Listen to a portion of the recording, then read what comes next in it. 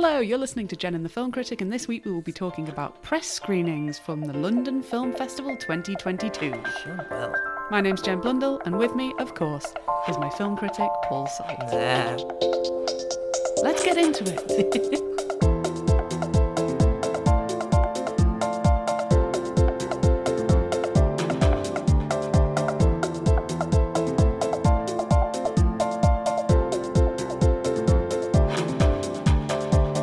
So, what were you going to say about film festivals? Oh, well. The London film one is on. The London one is on. Yes. We're in it. This is how it begins. That's how it begins. The film festival begins about 2 weeks before the actual festival opens for film critics, and critics are invited to come to the BFI in London and attend press screenings throughout the day. There are usually 3 a day. They're during working hours, which upsets literally everyone. Some of the movies are available via the digital sort of press pass thing, but by no means all. And you see the movies, depending on how popular they think they're going to be. They're going to be an NFT 1 or possibly the little NFT 2 or 3 upstairs. You get a little break in between, and they don't expect you to pack out your day every day for the 2 weeks. They expect you to come and see some stuff. They've explained this because people keep saying, why don't you give us more time between movies? And their only response is, you ain't meant to be here for the whole day. But you want to be here for the whole day because they are very good movies that they are screening. So here we are. We are, a week and a day in. Yes, that is... No, last Tuesday because of the Queen. Because I don't know if you heard, the Queen died. So What? I know. Imagine if this is how you found out instead of from the Dildo Emporium like I found out when they tweeted. Our consolations for the death of the Queen. They genuinely did. Yeah, I know. As did everyone. So, yeah, Tuesday they started. And now here we are on Wednesday. So we're 1 week in. I already feel very sick. For those who don't know, last year I went to the film festival so much I got shingles and didn't get it treated for about a week. Still have the scars. So I have literal scars from how hard I go at the film festival. I tend to see somewhere around 50 of the movies in a month period. 4 weeks, a calendar month. No, it's not a calendar month. That's a... Yeah, it's about the average for a month. 4 it's weeks. 2 fortnights. So, yeah. And yeah, it's a lot. It's a lot to do. I have a love-hate relationship with it. I love all of these movies. Like, honestly, when I get sent that press thing and you just see all the movies that they're screening on the particular days, because when the festival starts properly, they show like a dozen or so movies in a day, but like you can't see them all. It's 3 slots. There's a morning slot, mid-afternoon slot, and then a sort of late afternoon slot, and you have to pick which movie. So you're just going through and it's like, okay, I'll do this one, then I'll do that one, and then I'll do that one, and you're like making choices and like, oh, I can do this one, I can get from here to do this one, and it's so much fun. Yeah, it's the best feeling. It's literally like a kid picking out his Christmas list. It's sheer wonder, and I absolutely love it. And then the frustration as well. It's like, why do these clash? Why aren't they doing another one of these? Yeah. Why are they doing this on the only day I can't take off of my actual job? It's just a wonderful process. But then also, after you've done that and you're actually doing it, and you just realize, this is the 3rd film of the day, and I'm here for 5 more tomorrow. It just weighs on you, and it's this huge thing. And my God, the sort of clear-headedness you achieve the day after it's all over is quite something. Yeah. It's a beautiful feeling when it finally is finished. I personally have, 6 or 7 films? 6, I think, booked in. This is I am most, overwhelmed. Yeah, this is the most you've done, because you've been joining me for a couple of years now. 1 year, but sure. Are you sure? When was the year we did... No, in 2019 you came to Scales. Yes, I managed like one or 2 films. Scales and another one. I can't remember what the other one was. It was an Iranian one about the woman who's trying to get elected. Yeah, she was great. Yes, she was great. It was great. Because that was very good as well. I really enjoyed that. Or was it Saudi? No, it was Iranian, yeah. And then the following year was lockdown, but they still did a festival anyway, and you came and saw Soul and Supernova? Or you were due to? I did. Oh my gosh, I have been going for years. And then last year, I can't remember. Last year I saw a couple. I saw All My Friends Hate Me. Yes, of course. There we go. Lost Daughter. Yeah. I saw... That's right, you came to a few of the big ones. Costa Brava, Lebanon. That was very good. And that won the prize last year, because there is a Yes, competition in the LFF. And yeah, Costa Brava, Lebanon won, which is great. That was very good. I saw, what was that French one? A story of... it had a really... I didn't like the name. A Tale of Love and Desire or something like that. It was hard to remember the name. It's a bit too generic. And we also did a double bill, didn't we? One of the poetry one, where they're studying poetry together. Yes, that one. That's the one I'm talking about. The French one. About, yes, about a boy who I think is Algerian heritage, living in Paris. He's studying French, and he falls in love for the first time. And he does, and it's kind of he's studying poetry. Sorry, he's falling in love for the first time, and a sort of discovering. I loved it. I thought it was really wonderful. Good. I really enjoyed it.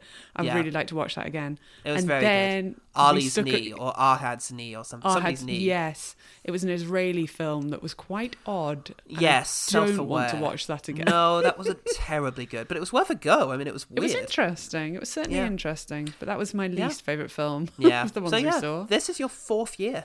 Oh my gosh, I've been living near London for so long. You're a cineast. That is our experience of film festivals. So a feeling of trepidation and also excitement. Yes. I'm excited for the films I've picked. This year I have gone about it... a little bit more practically than last year, where I learnt the whole brochure and then decided to see what films I could actually physically make it to. This year I did sort of skim the whole brochure, but then looked at the schedule and looked more in detail at the films I would actually physically be able to make it to. Yeah. And I've also decided, I made an active choice this year to not pick films that I thought I might... well, actually, I don't think that came up that much, but I just ignored all the galas. Yeah, I didn't look at all at any of the last galas. Year, it was out a month later. Exactly. I mean, it was a chance to see it on a big screen, because it didn't get much of a cinema release, did it? No, it didn't, and that was a shame, because it worked really well. Yeah, and we saw Olivia Colman and Dakota Johnson being awkward together. Yes, we did. Which was... Yes, that was very nice. That's always lovely. I did intentionally just skip all of the gala offerings and decided to pick films, because for me what's great, I mean, I don't make it to the cinema that much anyway, but particularly as a language student, I really enjoy watching films that explore the cultures that I'm supposed to know about. Yes. From my language studies. Cinema is so wonderful for that. It's excellent. And there's a reason why you have film modules during language degrees, because it's a great way of getting to know the culture. I never did any of those modules because I didn't like writing essays about films. Oh no. Which is why you do the film criticism on this. But you like hearing them, right? You like hearing them spoken to you. I do. But the films I've picked are mostly sort of more niche stuff that I might not otherwise get a chance to see, I think. So that's my thoughts. And I've got 7, and I think 7 is plenty. That's plenty. I think on 3 occasions I'm seeing 2 in the same evening. Yes. That's a lot. That is a lot. We also saw Compartments 50. Oh, yes, number 6. Number 6, yes. Compartment number something. 146, that was it. Yeah, 6. Which was the Finnish one about very good.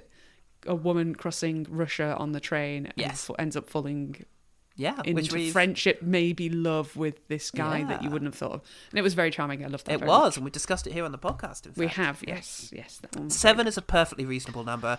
I have 9 to talk about now. Great. Well. Yeah. Well, is this all the intro bit? I've just realised we haven't said our names or what this. Oh yeah. This is Paul Salt, film man. Jen Blundell. Not film man. Not film man. Your host for this evening. Oh. Uh-oh. Does that mean I need to know do stuff, and format? Twitter? No, don't worry about it. It's fine. Tell me about the films, Paul. Okay. We start with EO. A movie that we've discussed here before when we did our Cannes breakdown, because it was a big deal there. This is a movie about a donkey. Mm-hmm. It's about the life of a donkey as it goes from the circus to being a workhorse to just changing hands. And became a horse. He became... Oh, yeah.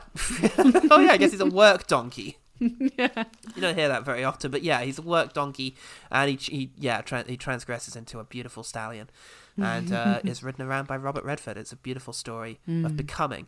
It's Jerzy Smolensky, director of The Shout, which is a movie I really love, and it's his take really on Old Hazard Balthazar, the old Robert Bresson. Why don't I want to say Robert Bresson? No, I do want to say Robert Bresson. The old Robert Bresson film. Say Robert Bresson, then. Robert Bresson! How about that? The old Robert Bresson film, which was also about a sort of working donkey as it changes hands. That movie was so... the thing about Bresson in general is that he is so experimental, but in this really sort of nailed-down way. He's so purely cinematic, and his movies have this sort of pace that is so strikingly beautiful, and such a profound emphasis on the human, and the donkey is this really interesting sort of device in and amongst all that. This is a bit more conventional. It's a bit more sentimental, a bit more anthropomorphic, as it does imply that the donkey has a good understanding of what's going on around it and has, feelings about it. Which, who's to say it doesn't? I don't know. Yeah. I don't know. Yeah, donkey's very expressive, perhaps. And it's much more eventful. There's much more extraordinary stuff going on. It's more kind of traditionally entertaining, if you want to call it that, as he changes hands. There were moments where I wondered about what the tone of this was really meant to be, and then Isabelle Huppert shows up, and I was like, okay. She plays like the Duchess or something, and she has this weird kind of semi-incestuous relationship with her son, and I'm like, okay, I know why we're here. This is the guy who directed The Shout, after all, a movie about a man who has mastered the skill of being able to shout people's souls out of their bodies. Okay. Very good movie, that. Right. Animal welfare is also obviously a factor here, and sort of broader themes about society and about class struggle, parallels with sort of migrants and that kind of thing. It's all the things that you might expect and might want to do with a modern update of Old Hazard Balthazar. I enjoyed it. It's good fun. It's good fun. Let me say that again. I enjoyed it. It's very interesting. It's a very experimental and unusual movie that nevertheless, hits some of the right chords and is just a really fascinating watch. It doesn't strike the same chord as I meant to look this up, that great movie that Ethan Hawke produced last year, which just follows a pig. If I do Ethan Hawke pig movie, I'll probably get it right. Pig? Is it not called Pig? No, that was the okay, it's not Daybreakers. Why? I'm just getting Nicolas was Cage's it pig. Avengers Age of Ultron? That was the one with the pig in it. The pig. That didn't even come out last year, but it's the first dumb answer I could think of. No, I'm not going to get it. It was the pig's name, and I just cannot remember it. Nevertheless, that movie had the pig, and it was kind of this really interesting, unromanticized view of the pig. There was, obviously a great effort to sort of show it as being this really human kind of figure and this intelligent being, but then there's also a moment where the pig just kind of stands on one of its offspring and seems not to notice. It sort of squeals, and it's like, it is still an animal. And it's not going to conform to sort of human ideas of compassion all the time. It's just it's got a different level of understanding, and more of that kind of thing might have been interesting, but nevertheless it's a very good, if somewhat smolchy, movie about the tragic life of a donkey. Interesting. Okay. But it's not unremittingly bleak either. It's got some really interesting imagery and some moments of humor and sort of surprise that pull you along. Okay. 4 stars. Oh, good. Well, I haven't. This isn't one that I've picked. Yeah. For the film festival, and I don't think it made it onto my short list anyway. So, it's not. I don't know. Something about it doesn't grab me personally. Interesting. Yeah. How about Shout? What about a guy being able to shout people's souls out of their bodies? That does sound more appealing somehow. It sounds. It was made in 1983, and it has Tim Curry in it. Oh, you should have started with that. And John Hurt. Tim Curry's only in it a bit, but he's very memorable. It doesn't matter. Just a second of Curry is enough. Nightmare, I assume it's pronounced. The M is capitalised. This is a Scandi horror movie about a woman who doesn't want to be pregnant and doesn't want to get pregnant. She has anxieties around childbirth, and they move into a new house, her and her kind of douchebag style partner, who's not that bad. He's just a bit of a, and yeah, they're living there, and suddenly weird dreams are happening. She's having these very vivid dreams where she feels like someone is in the house, and she has these dreams about someone who looks like her husband, but much more sort of powerful and dynamic and exciting, but also kind of sinister and scary. And then, yeah, she is pregnant, and she's trying to get an abortion, but something's going wrong there, and there's a body horror aspect, and she's having spooky dreams about her house. So it's a movie that starts with a definition of sleep paralysis, which is interesting because it's not really about sleep paralysis. There was a good documentary about the weird phenomenon of sleep paralysis and how people who have it keep having this very similar experience of a man standing over their bed when they have it, which is a very scary idea. This isn't so much about that as much as it is just anxieties around motherhood and loss of identity and, you know, the body being transformed into utility and, you know, losing control of your life and things like that. It's fairly good. It's the horror style is quite conventional, although it was amusing the extent to which it was working on some of my fellow critics. There's a bit where she has a dream and she goes to the wall and she presses it and there's a door there. And then she wakes up and she tries to do it with her husband the next day and she goes and the door isn't there. And one of my fellow critics just went, huh. Oh, buddy, is this your first horror movie? Oh, it's not there. Wow. Gosh, they can do anything with cinema, can't they? Well, what does that mean? How could that be? I wonder what this is a metaphor for. Oh, it could be a metaphor. It hadn't even occurred to me. Hang on a minute. Am I not here? Can I not speak to them? Check the other walls! Ellie Harbour is very good in the lead role. She's very good at being sort of manic and yet also, you know, very relatable and sympathetic character.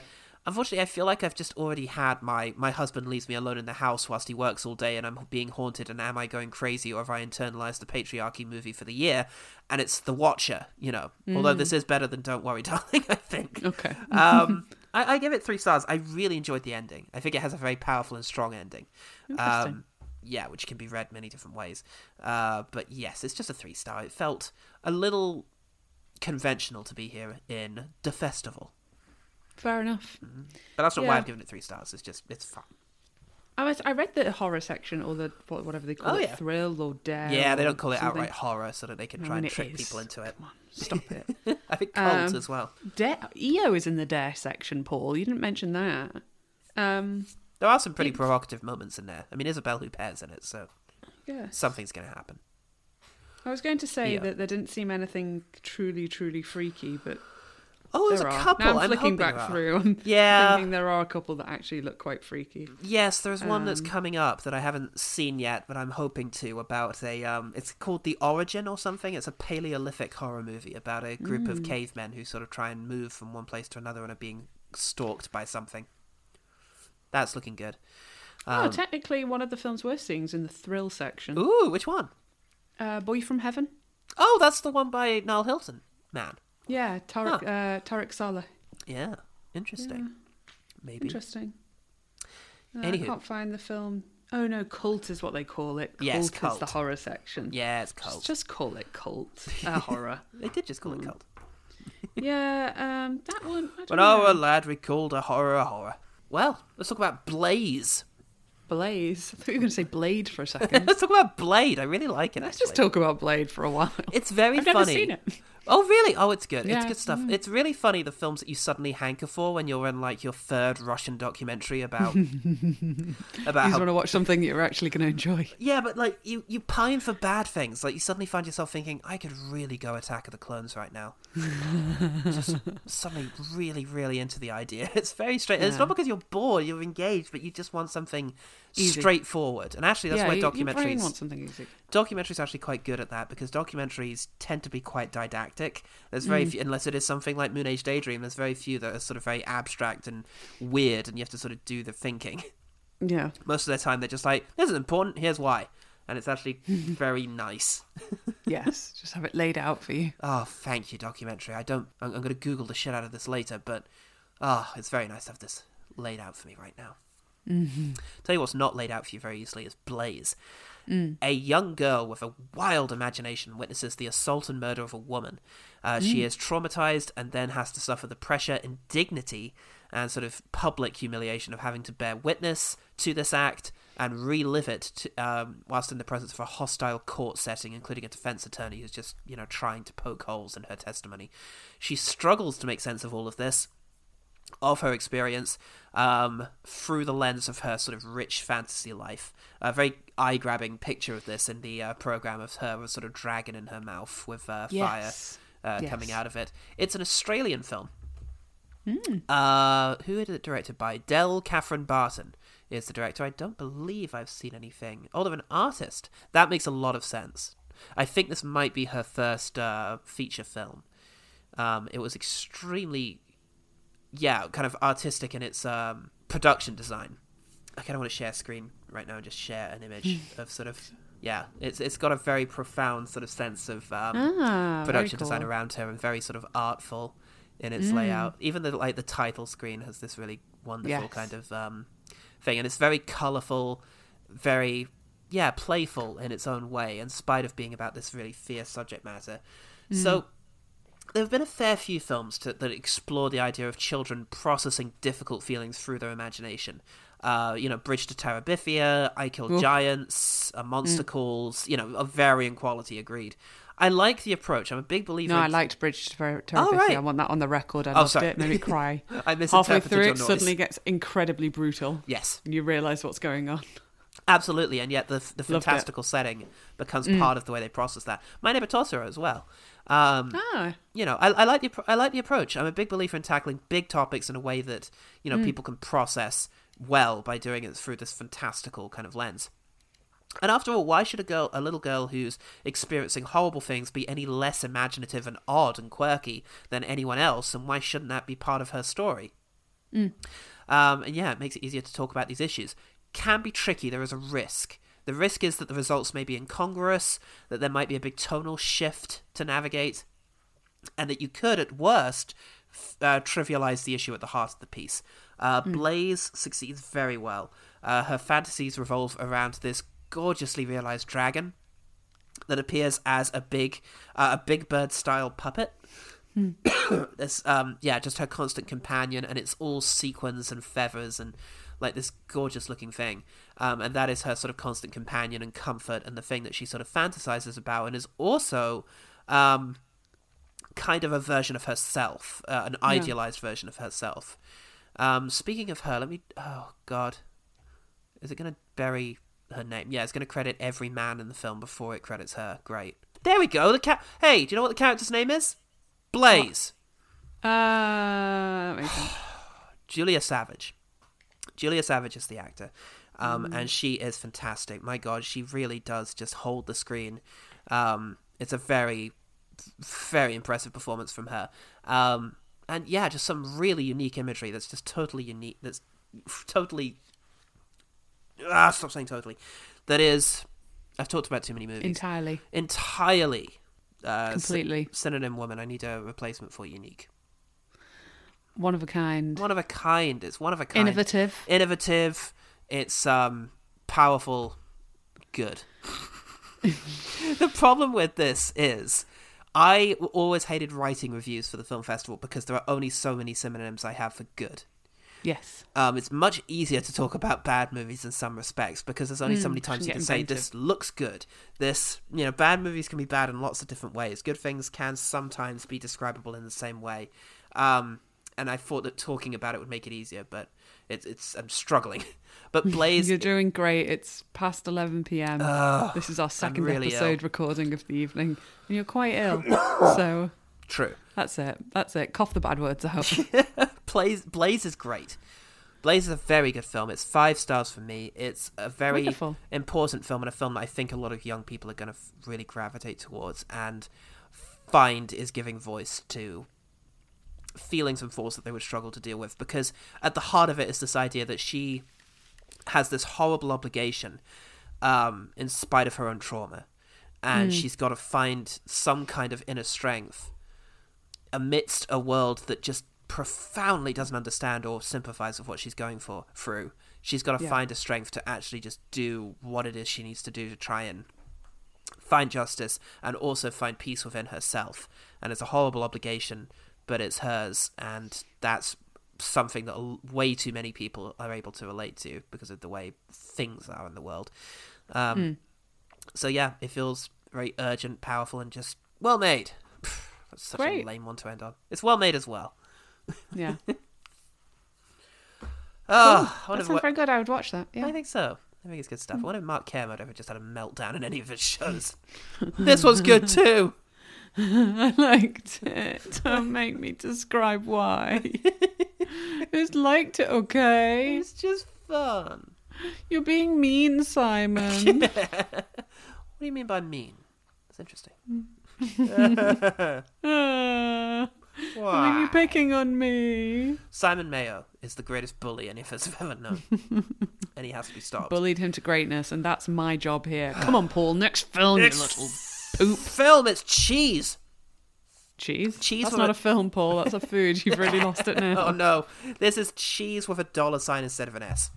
Ah, this is about drugs? It's about drugs, y'all. Yes. If something is from Trinidad and Tobago, it is Trinidad and Tobagoese.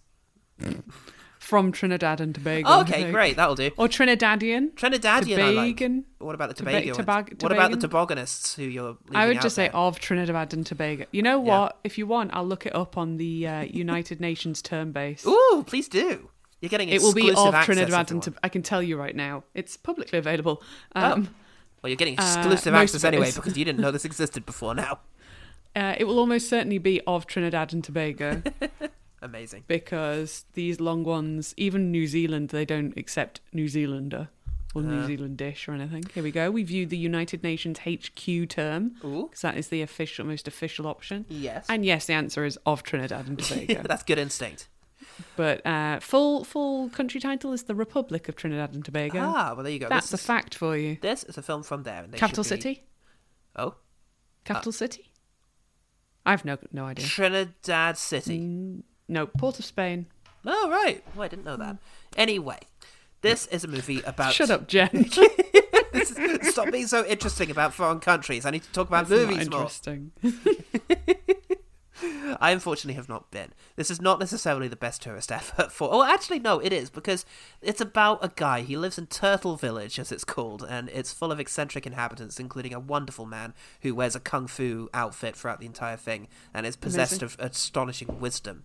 And if the movie has anything to teach you, it's if you see the profound spiritual Rasta man of the village going into the forest on his own, you best not follow. So this is a movie about a young man who dreams of getting away from his city. His name is Skimmer. His town, his little village in the Caribbean. He wants to get out of there. And he sees an opportunity when he is trained up to be a master cheese man. And one day he decides that the cheese might be used to smuggle out drugs, because that's what he finds when he follows the guy into the forest. Is he finds a great big stash of drugs, and he's going to use the cheese to smuggle it out. Except when you put the marijuana into hot cheese and have it cool, something to do with the chemicals, but also the growiness of it, some magic. The cheese becomes very potent. You never know what you're going to see, as Skimmer says. And it also seems to have aphrodisiac qualities and a host of other things that go on. So he then starts brandishing his special kind of cheese drug. Everybody wants cheese weed.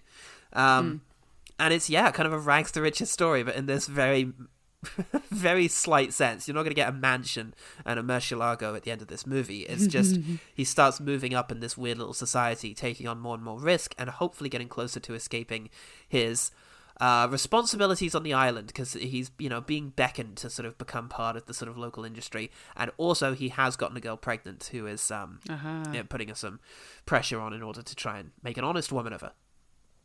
It's a really funny film. It has a fantastic sense of humor. Really inventive in terms of its filmmaking. It's one of those things where it feels brand new. It's very hard to point at something and say, oh, you're ripping off this. No, this feels very, very new. And that's kind of exciting. In particular, amazing use of subtitles. Throughout the whole thing, you have this kind of... Now, I wonder if this would count as patois. It's near English. It feels like a dialect of English. It could be a Creole. The difference between a patois and a Creole is, or a pidgin, it's tricky. I wonder if this movie is listed as being in a particular... Well, it says language English. It is pretty much decipherable. There's just some really interesting... But it is all subtitled. And there's some very interesting and really, just wonderful turns of phrase. Things that make just perfect sense. But you would never think to use the words that way. And sometimes the subtitles play around with the fact that it knows its audience is going to pretty much know what's being said and offers alternate subtitles on what's being said. Oh, fun. The best of which is when the pregnant woman is meeting with the sort of village elders and they're saying things. And the subtitles are providing the context of what they're saying. Okay. Like at one point when they're just saying, obviously, whilst you're in this condition, you are, it is best to give you your space. And the subtitle just says, because whoring is contagious or something like that. It's just, it's very good. Yeah. Very playful and cheeky.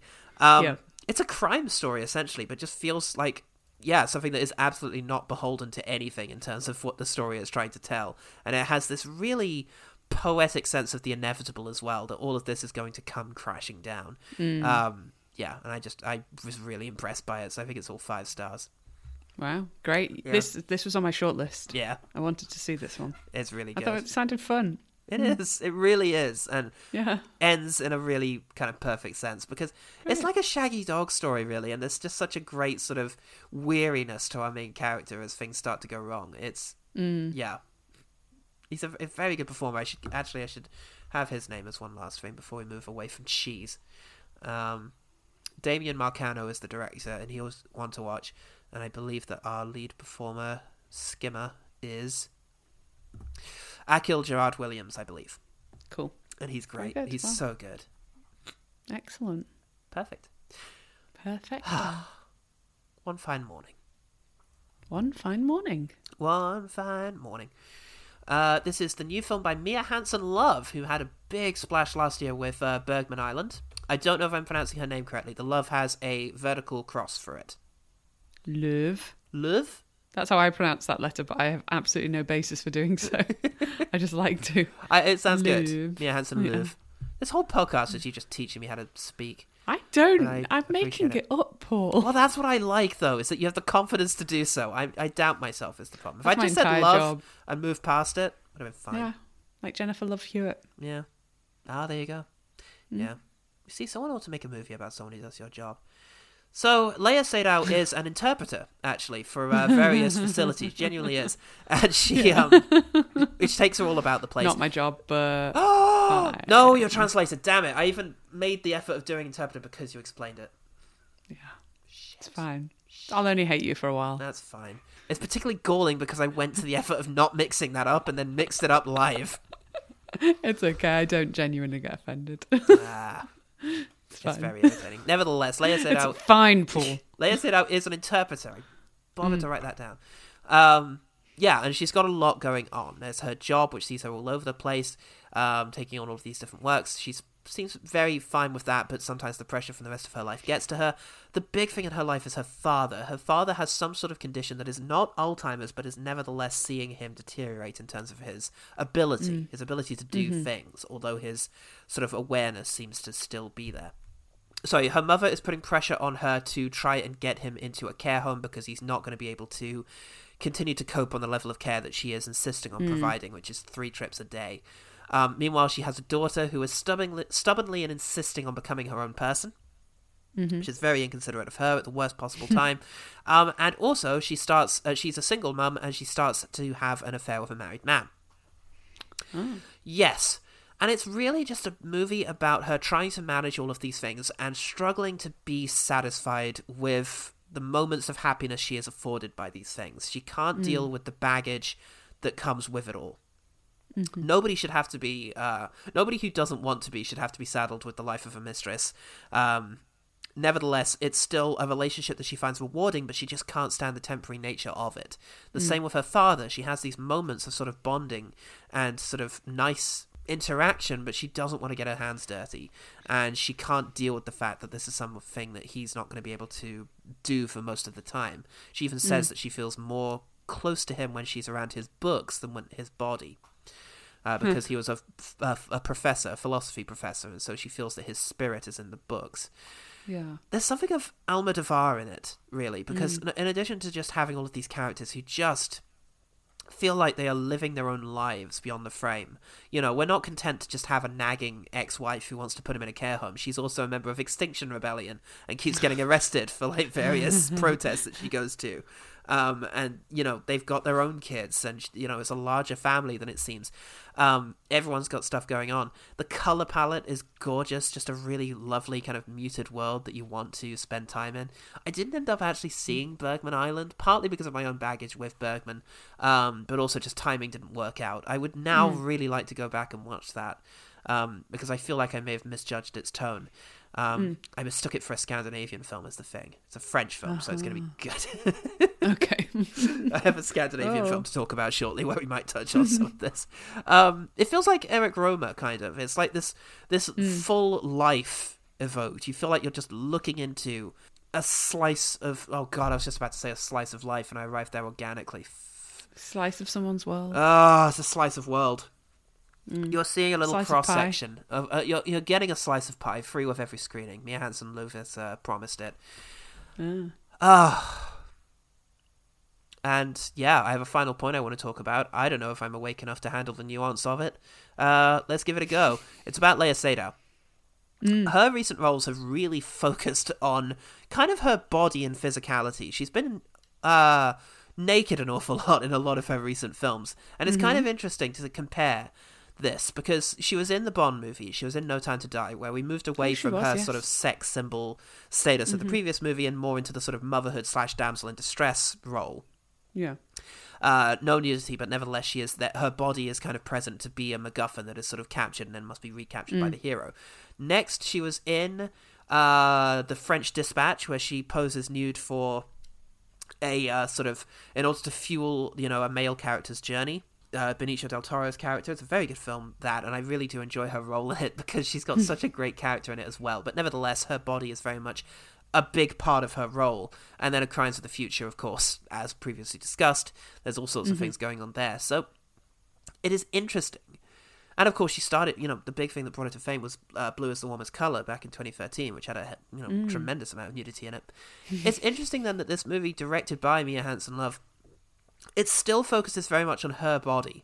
Like, she gets much more naked than her very attractive lover in this. And, you know, we spend moments sort of dwelling on his sort of touch of her and things like that. And yet it does achieve the thing that I think Olivia Wilde was talking about with Don't Worry, Darling, of focusing on her pleasure. And I think the idea is to contrast her body, which is so sort of young and vibrant and does all of the things that she wants it to do, with the sort of crumbling body of her father, who at various points in the film sort of adopts a terrible hunch. And I think it's where you come back to this title, The One Fine Morning idea, which is that we have these sort of brief moments in which we get to be sort of young and sexy and like Lea Seydoux, and all too soon, you know, the evening sets upon us, and it's just about learning to be content with that. And it's not necessarily a journey that she fully completes in this movie, but it's representative of a step in the right direction for her. And it's, just a really lovely film as well. I think that is all 5 stars. At a point, I suddenly realised that I just didn't want it to end. I just wanted to spend longer in this film, which is a testament considering it's tackling issues like mental health, you know, and aging, I think. It never felt bleak. It never felt exploitative of what it was depicting. Wonderful. Yeah. I'm feeling very vindicated, Paul, because this was also on my shortlist. Oh my God. Wow. Am I a genius or am I just lucky? We'll have to find out. I think you might be a film genius, and I think I might be really good at picking the films. I can't tell you about them, but I can pick them good. You know, I think maybe you should be doing the film curation course. Or maybe you should be teaching it.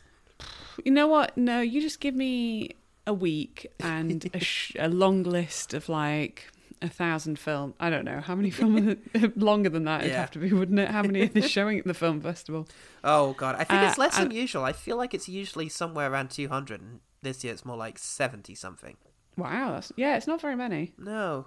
You give me a long list of 1,000 films, and I'll tell you the 20 that are going to be amazing. Perfect. Well, actually, let's cut ahead a bit, because that kind of segues into Fragments of Paradise. Okay. The first documentary at the film festival that I've seen. Mm-hmm. I think I haven't talked about one so far, have I? I don't think so. No. Okay, great. I listen to me. At least one of us does. You see, it's funny because it's so true. So true. This is a movie about Jonas Mekas, who was, the godfather of avant-garde cinema, a very interesting filmmaker, and yet what really stood out to me about Fragments of Paradise was his efforts in film curation and preservation. Interesting. He's a man, he's moved over from Eastern Europe. Where did he come from? Oh, dear. I just closed the page. Oh, nuts. Wait. Let me see if it tells. Oh, dear. Dear. It might not say. It doesn't say. It doesn't say, and that's fine. I'm happy. Lithuania? Oh, okay, great. Lithuanian's listed as one of the languages, so it could yes, be that's Lithuania. probably it. So, yes, he is... Yeah, he's fled from there. He's come to America, where in the 70s he starts filming this sort of gorgeous footage of New York at the time, and he starts working at a cinema, and he starts creating his own sort of space in order to screen films, and he ends up doing this thing that I absolutely love. He ends up curating a list of films that he represents the height of the art. This is the absolute top of what the standard of film is, and it behooves him, therefore, to just screen these movies again and again for anyone who will come and watch it, in the hope that it will represent the sum total of the state of the art. That, new filmmakers can come along and see it, and it's be like, here it is. This is what cinema is. What can you add? What can you do next? And there's just such a beautiful idea behind that, and the spirit of it that I really, really loved. So I think that was the part that really stood out to me. But it's a documentary by K.D. Davidson, who's previously worked on Time is Illmatic, an interesting film from 2014 that I didn't think I would think about again. Nevertheless, here we are. You never know what's going to swing around again. No. But yeah, it bespeaks that kind of innovative approach to the subject matter. It's kind of all over the place. We cut around the place, and we're using an awful lot of footage from the man himself. In a way that is just really compelling. It put me in mind of that movie about the woman who wanted to document everything. Recorder, the Marion Stokes project. It was at the film festival a couple of years ago. It reminded me of that. It's the same sort of chaotic mind. I think Bob Monkhouse also had this fascination with recording all comedy that was on the television and kept like a crazy shed full of stuff. And there's actual like stuff that we only have now because it came from the Bob Monkhouse collection. It's an interesting compulsion to sort of capture and catalogue everything. And yeah, it has a similar feel to that. Every time we see his home, it's just full of boxes, and there's all this wonder associated with all these things that he's captured, and his own work as well. It's a really fascinating insight into a man who felt absolutely compelled to work and be a part of this, and reach the end of his life wondering what it was all worth. And the movie tries to speak to people and use his words and his images to try and give a satisfactory explanation to what it was all worth. Interesting. Yeah. Hard to assign a star rating to that. I think I'll do 4. I think I'll do 4 stars. Okay. Great. Yeah. Yeah, it sounds interesting. It was interesting. Yeah. I'll tell you what's more interesting and more up my path. Lynch Oz. Oh, I see. Yes, this is a collection of video essays by filmmakers and critics set to montages of footage all around the Wizard of Oz and its influence on one Mr. David Lynch. The essays explore the Wizard of Oz as a cultural icon, a gateway to cinema, and a sort of universal touchstone. Then they investigate Lynch's fondness for it and the sort of impact it's had on his work, including recurring motifs and a general sort of story structure, and deeper into sort of more nuanced understandings of the work and why it spoke to him. And it's fascinating. I really love it. It's exactly my kind of movie. The director is... Alexandra O'Philippe is the director, who also did 7852, a brilliant documentary about the shower scene in Psycho, and also did a very good movie called The People vs. George Lucas a few years ago. So, yeah, he's a very good documentarian who's very, interested in film. And the essayists in this are so fascinating, the people who come along and talk about it.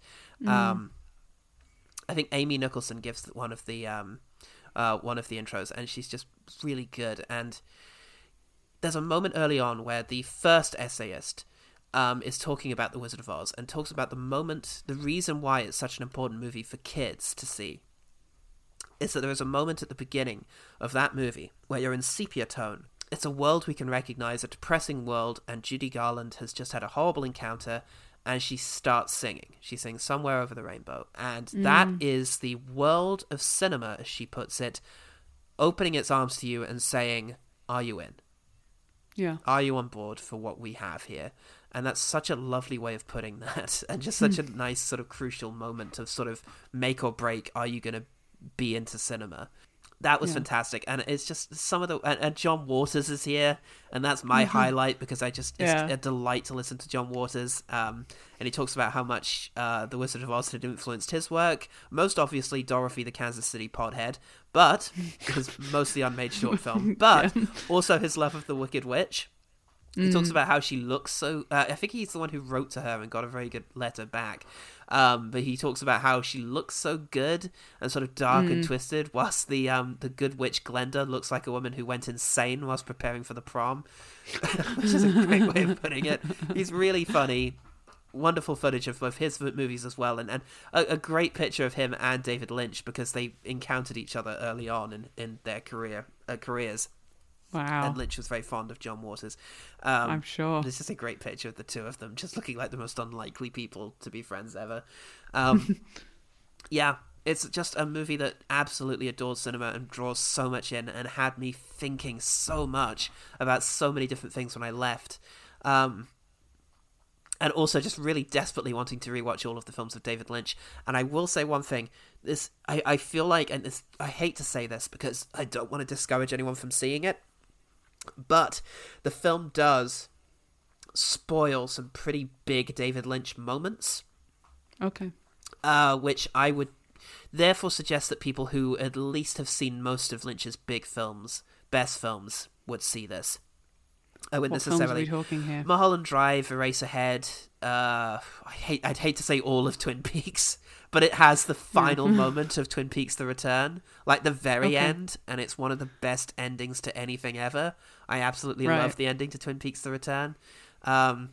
Yeah, it might be... Oh, God. I hate to say... I don't want to be like the gatekeeper of this movie and say, oh, only real Lynch fans should come and see it, but... No, I don't think it's gatekeeping. I think it's just giving a fair warning. There are potential spoilers. There are spoilers in this. There's spoilers, fair warning, but you might still enjoy this anyway. Oh, God, yeah, because if anything, what I hope is that it will engender a love for, or a curiosity to see some of David Lynch's films.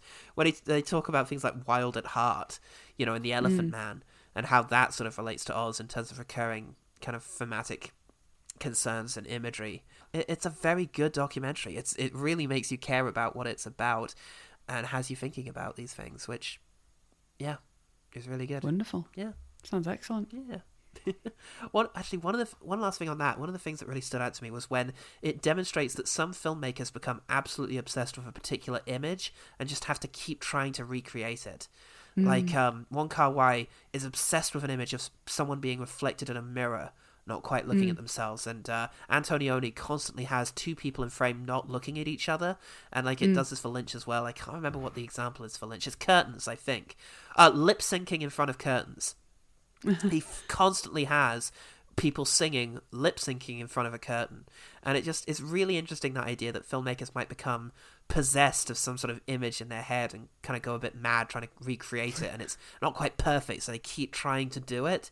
Like in Close Encounters of the Third Kind, when Richard Dreyfuss is trying to make the mountain out of mash, and then he has to use dirt, and then he has to go there, and it's really an interesting idea, the idea that an image could be like a little, earworm that you just can't, an itch you just can't scratch until you perfectly realize it. I kind of love that. So yes, 5 stars to that. Great. It was great. Yeah, I'd watch that. I haven't watched any... I don't think I've watched a single thing by Lynch. It's tricky because there's so much horror in what he does. Yeah, there's horror and there's horror, though. Yeah, maybe we could So this is... try Eraserhead, see how you get on. I would like to watch Twin Peaks, for example. It's so good. Yeah, I'd really like to. It's just one of those things that I've never got round to. Oh, man. I think I have the entire box set, including the movie. It is extremely good. I can maybe. I think I'd enjoy it. Yeah, I think you would. It's very quirky and funny, and just full of idiosyncrasy, which I love. Went to a Twin Peaks themed bar in Berlin once, fun. and that was my first experience of Twin Peaks. And I went in and thought, this bar's very cool and strange. I think I might like this show. Yeah, it's a very interesting aesthetic, and it has that whole sort of 50s kind of the darkness that lies just beneath, in a way, like Don't Worry, Darling, in many ways, but in a much more satisfying way. My favourite David Lynch thing is that he talks about how a lot of people met him when he would frequent Bob's Big Boys, a sort of American diner chain, and he would always go in and order a chocolate milkshake, and he had this huge thing about when you could get the perfect milkshake at Bob's Big Boys. Yes. You had to go in at 2:30 because the stuff had to be in the machine for long enough to have gotten nice and cold without congealing. And he says that he went to Bob's Big Boys for like 8 years, I think he said, and he had the perfect shake 5 times. Wow. And he knows exactly how many times he had the perfect shake. And I love that. That really endears me to him. Yeah, he's a very endearing type. He's just there was a really good documentary made about him, actually, called The Art Life in 2016, which really just presents this picturesque quality of him just living out in the mountains, the Hollywood Hills, just in his studio doing his strange work that must be done, kind of obsessively, but living also just a very good lifestyle based around meditation and coffee. Now he does a daily weather report, doesn't he? Yes, and a lucky number. Yeah. Yeah. So I think he's still living that best life. I really think he is. I think he might actually be the happiest man on earth. Yeah. He and Werner made his Herzog. Films. He's now off just doing whatever the heck he wants to do. I like the idea that it's the weirdos who find contentment. Yeah, that's nice. That's very reassuring. It sure is. Yeah. Okay, 2 movies left. Okay. Blue Island. Blue Island? Blue Island is God, how to describe Blue Island? It's an unusual premise. This is a movie about... Hold on. It's basically about a document... It's a documentary about a film crew, and they appear to be making a film about previous pro-democracy struggles in China. Uh-huh. However, they are casting within the film people who are a part of the current struggle to have a independent Hong Kong. Okay. And so it is about this great meeting of previous generations with sort of new generations of protesters, and there's this great melancholy to the whole thing that this represents decades worth of struggles. This is they talk about Tiananmen Square and all of the pro-democracy things that they've been trying to do pretty much since the Cultural Revolution. We're talking about 70 years here of sort of waves, and it happens the same way every time. Young people take up the cause, they take to the streets, there's a clash, they clamp down, there's terrible violence, real dark stuff goes on. Oh, yeah. And the whole thing is pressed down, and here we go again. And it's just... One of the things that was really fascinating was seeing a member of... I think there was a 1989 incident. It was, I think, a big struggle towards democracy in 1989, some sort of protest, because there was, at the pro-Hong Kong march, representatives of the sort of survivors of that particular massacre. I think they might have opened fire on the crowds.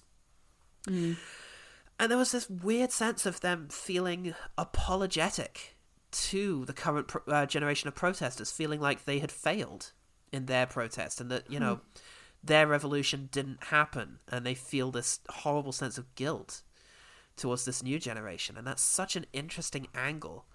It's, I don't know, it's just, obviously, we've had protesters for generations here for things like gay rights, like trans rights, for all of these things that we hope that one day will be actually fully realized, and, people get to be human beings in every sense and have their human rights respected. But it's so hard to imagine a sort of independence movement lasting for that long and being so forcibly shut down. And there's this tremendous act of defiance in the film, and seeing all of these people sort of united by this. And surreal little moments too, like when they go to the countryside and they're halfway up this mountain amidst all of these sort of rice paddies. And, well, not rice paddies, they're amongst these farms, this farmland. And... they have a guy there who is representing a sort of Cultural Revolution spokesperson who has come and is talking about how great Chairman Mao is, and they've got a picture of him there, and they're doing chants and things. And then we cut to the back of the line where one of the extras for the film is chatting with an older extra and just says, "Was it like this?" And they said it wasn't, we didn't chant so much. It wasn't this enthusiastic. And it's such an interesting way of exploring this, this issue. And yeah, it's very cute because obviously it's so pertinent because this Hong Kong protest thing is still happening. And it has this utterly terrifying moment where they have footage from this conference where all of these protesters have been meeting. And as we're watching it, little subtitles come up on screen to tell you what's happened to everyone. And it's like, here's this guy, in prison since January 2021. This guy in prison since January 2021. This guy's still awaiting trial, being held, and it's just everyone at this thing has now been imprisoned and is supposedly awaiting trial, and it's just, a really terrifying thing and a really interesting insight into that. Interesting. Yeah. It was very good, but it was full on. I imagine. But this was another one on my shortlist. Ah, beautiful. It's very good, and it very adequately accompanies our current reading material, which is also Jen curated. It is. Yes, because we're reading Red Dust, which is by Marjan. Marjan, who is a guy traveling around, sort of also experiencing some of these things. I've just reached the part where he reads a daily announcement of executions in the newspaper. Right. Which, You've got a fair bit to go. Yes, I have. Book clubs on Sunday, Paul. Book clubs on Sunday. Yes, I know. I've got about 100 pages. I'll get there. Yeah, you will. Yeah, I believe in you. Yeah, it's. I think it's the book that helped him get extra. Extra. What's the word? You can't go back. Oh, banished. Sort of, yeah, pretty much. I couldn't think of something less medieval. Exiled. Yeah. He got super exiled. He was a bit on the run anyway because they didn't like his long hair and artistic ways. Yes, that does seem like something that this would is struggle to go down 1980s well. Sort of China. Yeah. Mainland China. Yes. I think this book made him extra not able to go back. Because it's raw. Yeah. It's very brutal. Yeah. About the poverty and brutality of rural and urban China in the 80s. Absolutely. And this film, it taps into some of that without necessarily the sort of any gruey reenactments or anything. Although there is some pretty terrifying footage of riots being suppressed, which, hard to imagine, living in the UK where you can protest all you like. Whoops, we did a fascism. Yeah, sorry everyone. Slips out. I think most of Europe has. Well, speaking of which, happy film to end with. Yes, kinda. It's Sick of Myself. Oh, I'm sick of you too. This is, I want to say Norwegian, but I also want to confirm that before I just go ahead with it. Yes, this is, this is a comedy about awful people. It's about a woman. Her name is Signe, and she's played by Christine Kuja-Thorpe. And I'm sure that's a very cool Norwegian way of pronouncing that. And she's just despicable, really. She's a complete narcissist who absolutely insists on things being focused on her and feels a real sort of visible resentment when she's not the center of attention. She's dating a conceptual artist, and she really hates the fact that he's getting successful. And one day, she has a chance encounter. A woman has been bitten by a dog, and as she runs in with blood pouring from her throat, and, Signe is the only person who rushes in to help. She notices how much attention the woman is getting, and so starts to develop this idea. And the next time she's ignored at a party, she pretends to have a peanut allergy. And then when she eats from somebody else's plate, possibly deliberately, she then sort of savors the big sort of hubbub and attention that she gets as a result of everybody worrying that she's going to go into some sort of shock. And then she discovers there is a drug that is causing people to have horrific skin outbreaks. And suddenly she decides that maybe she would quite like to be the face of this particular thing. So and it's just, she's just despicable. There's a bit where after having had the run-in with the dog, she goes and just finds a dog on the street and tries to sort of torment it into biting her so that she can, I don't know, have the same experience, I guess, of people gathering around as she bleeds out. Like, it's cringe comedy, where, immediately everybody is confronted by the worst possible consequence of the thing. If somebody says a lie, something that just disproves it just immediately shows up in order to make it as awkward as possible. Which, gradually, as she becomes more and more disfigured as a result of her abuse of this illegal drug, turns into some kind of horror in its own way. And it's not that she's sort of crazy in a normal world. The whole film is sort of this exaggerated version of the world in which everybody is the worst version of themselves and just everyone is terrible, especially the boyfriend, who is his own kind of sort of undermining kind of terrible person. And it's just people saying the sort of worst things they can to each other. And, there are fantasy sequences as well, which are a bit on the nose, although there's a particularly great moment where they're having sex and she is asking him to describe her funeral, in which everybody's going to be really devastated for having not gotten to know her better in life, and she's sort of getting off on that. So, okay. It's that kind of humor that we're dealing with here. A really great performance from Kristen Kuja Thorpe, I'm going to go with. She's really excellent in it, just really naturally horrible in a way that's very compelling to watch. My only concern would be is that it does feel a little bit like there's some ableism going on here. Kind of bizarrely in one scene, there's a scene in which a photographer has a blind personal assistant, and she's, there, and she's like doing stuff, and she has to get like a glass of water for our main character, and she kind of struggles to do so and is a little clumsy, and I'm just thinking, what's the point here? Is the point that this woman is, living with a real impairment whilst our main characters is, self-inflicted? Does that necessarily... we're invited to find her narcissism to be despicable, but, it's very clearly some sort of destructive behaviour and sort of mental health issue here. But it's going for the whole Seinfeld thing of just, laughing at, this exaggerated version of our own flaws. So, it's funny. But I do wonder why this is such a common thing in Scandinavian cinema. And I know the answer is because there are breakthrough successes, movies like The Worst Person in the World, and Ruben Östlund movies, and, Joachim Trier movies where, oh, hey, this really awkward comedy thing did well, so now we'll just pay people who have scripts that are like it. Yeah. And Britain says, okay, this movie did well, we'll buy movies that are similar to it. And then you have this kind of thing. Because a door has been opened, but it just seems like a lot of Scandinavian movies I'm seeing recently are sort of awkward comedies about terrible people.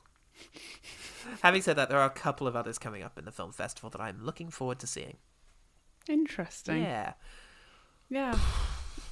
How many stars? Oh, that one. Oh God, I think I'm going to give it 4. I'm going to knock one off because it made me feel a bit uncomfortable in places in a way that Fair. I don't know. Maybe that was the intention, but it didn't feel. It didn't feel congruent with the rest of the story, and fully realised. Well, maybe just wonder if maybe the filmmakers were also terrible people. Yeah, maybe. Maybe they were method on this. Yeah. Why is everyone laughing? Yeah. This is very serious. Thinking of doing this. I thought this. I remember this one from the program as well. I thought it looked interesting. It is interesting. It's in a weird sort of way. Yeah, it's definitely weird. But yeah. I enjoyed it. Cool. It's very funny. I think it will play well to a crowd. Excellent. Well, that's a whole bunch of films already from the film festival. How many more to go, Paul? A few more. I did actually a couple of times there feel a little outgunned, but I think it's just because I didn't have enough time to prepare my notes, which is going to be a recurring problem for this. Like Blaze, I feel like I wasn't prepared enough to adequately explain why that movie's great. Nevertheless, it's tricky. I hope I've feel free got that across a bit. Yeah, I think so. I think for the film festival, I don't think anyone would hold it against you if you did shorter. I'm so tired, everyone. Shorter summaries and reviews of things. I don't think you'd quite have to go into so much detail for every film you see at the film festival. That might be an idea because... or even necessarily cover all of the films you see. If there's a bunch that you just are completely average about and don't think they say anything particularly interesting, maybe just don't bother. Maybe, because between now and the 17th, I am due to see 31 movies. Yeah, that's a lot of movies, Paul. That's quite a lot of movies, Jen. Like I said, there's only going to be 20 good ones during the entire film festival. That's true, you've said I'm that. going to pick them, so... Oh, God, I've already seen quite a few of them. I'm like that octopus who could predict the World Cup. That's the level of engagement you have with this program. You're like the octopus who predicts the World Cup. Yeah. Amazing. I've got 8 fingers. I'm just going to point at 8 different films in the You program. had your thumbs at random. removed by that Yeah, London gangster that you got in deep with. And ever since then, you've been Octopus Jen. Very unfortunate and insensitive nickname that I insisted upon. You're friends, I'll forgive you. And that's what it's all about. And that is Scandinavian cinema now. Yeah, and that's all cinema, actually. That's cinema. As Lynch would have you know, Yeah. that's cinema. He'd have you know it. And that Lithuanian guy. Yeah, probably. Him too. I don't know. I forgot. Now that I've spoken about each of those movies, I've forgotten all of them. Deleted them. Yeah. You're done. You've recorded it. You can delete them out of your brain and make space for the Nan movie again. Yeah, and Idris Elba punching a lion. The best thing I saw this month. Ignore the film festival. Just watch Idris Elba punch a lion and Beast. Yeah, I just want to go see more films like Ticket to Paradise, I think. You can see why it was actually quite a relaxing break. Yeah, I can see why. I can see why. I think I saw it immediately after Blue Island, in fact. Yeah. Well, I apologise in advance for the films I've picked from the film festival. I can't wait. I don't think they're going to be that relaxing. Oh, I love it. I can't wait. Except for My Father's Dragon. Oh, yeah. You've been listening to Jen and the Film Critic, a Film Mayhem podcast. This week was a special episode about press screenings from the London Film Festival 2022. My name was Jen Blundell, and it still is Jen Blundell. And with me, of course, was Paul Salt, my film critic. Goodbye. Goodbye. Paul needs to sleep and rest now. I have more films soon. Yes, you do. Eat them up and enjoy them, little boy. Be grateful. Our theme music was by Jacob Blundell, and you can get in touch with us at Screen Mayhem on Twitter and other social medias, and via email at filmcriticpodcast@gmail.com. Stay tuned for more updates about the London Film Festival as they come. And let us know if you've seen anything great and what you thought about it. Absolutely. And We'd be fascinated to know. Engage with the London Film Festival. There's a lot of stuff going on. A lot of weird and stuff. And if you're not in or near London, there are also films available on the BFI player. Yep. So that's not iPlayer, it's the British Film Institute player. It was a clever pun at the time, but nobody understands. It's awful. It's a nightmare. Yeah.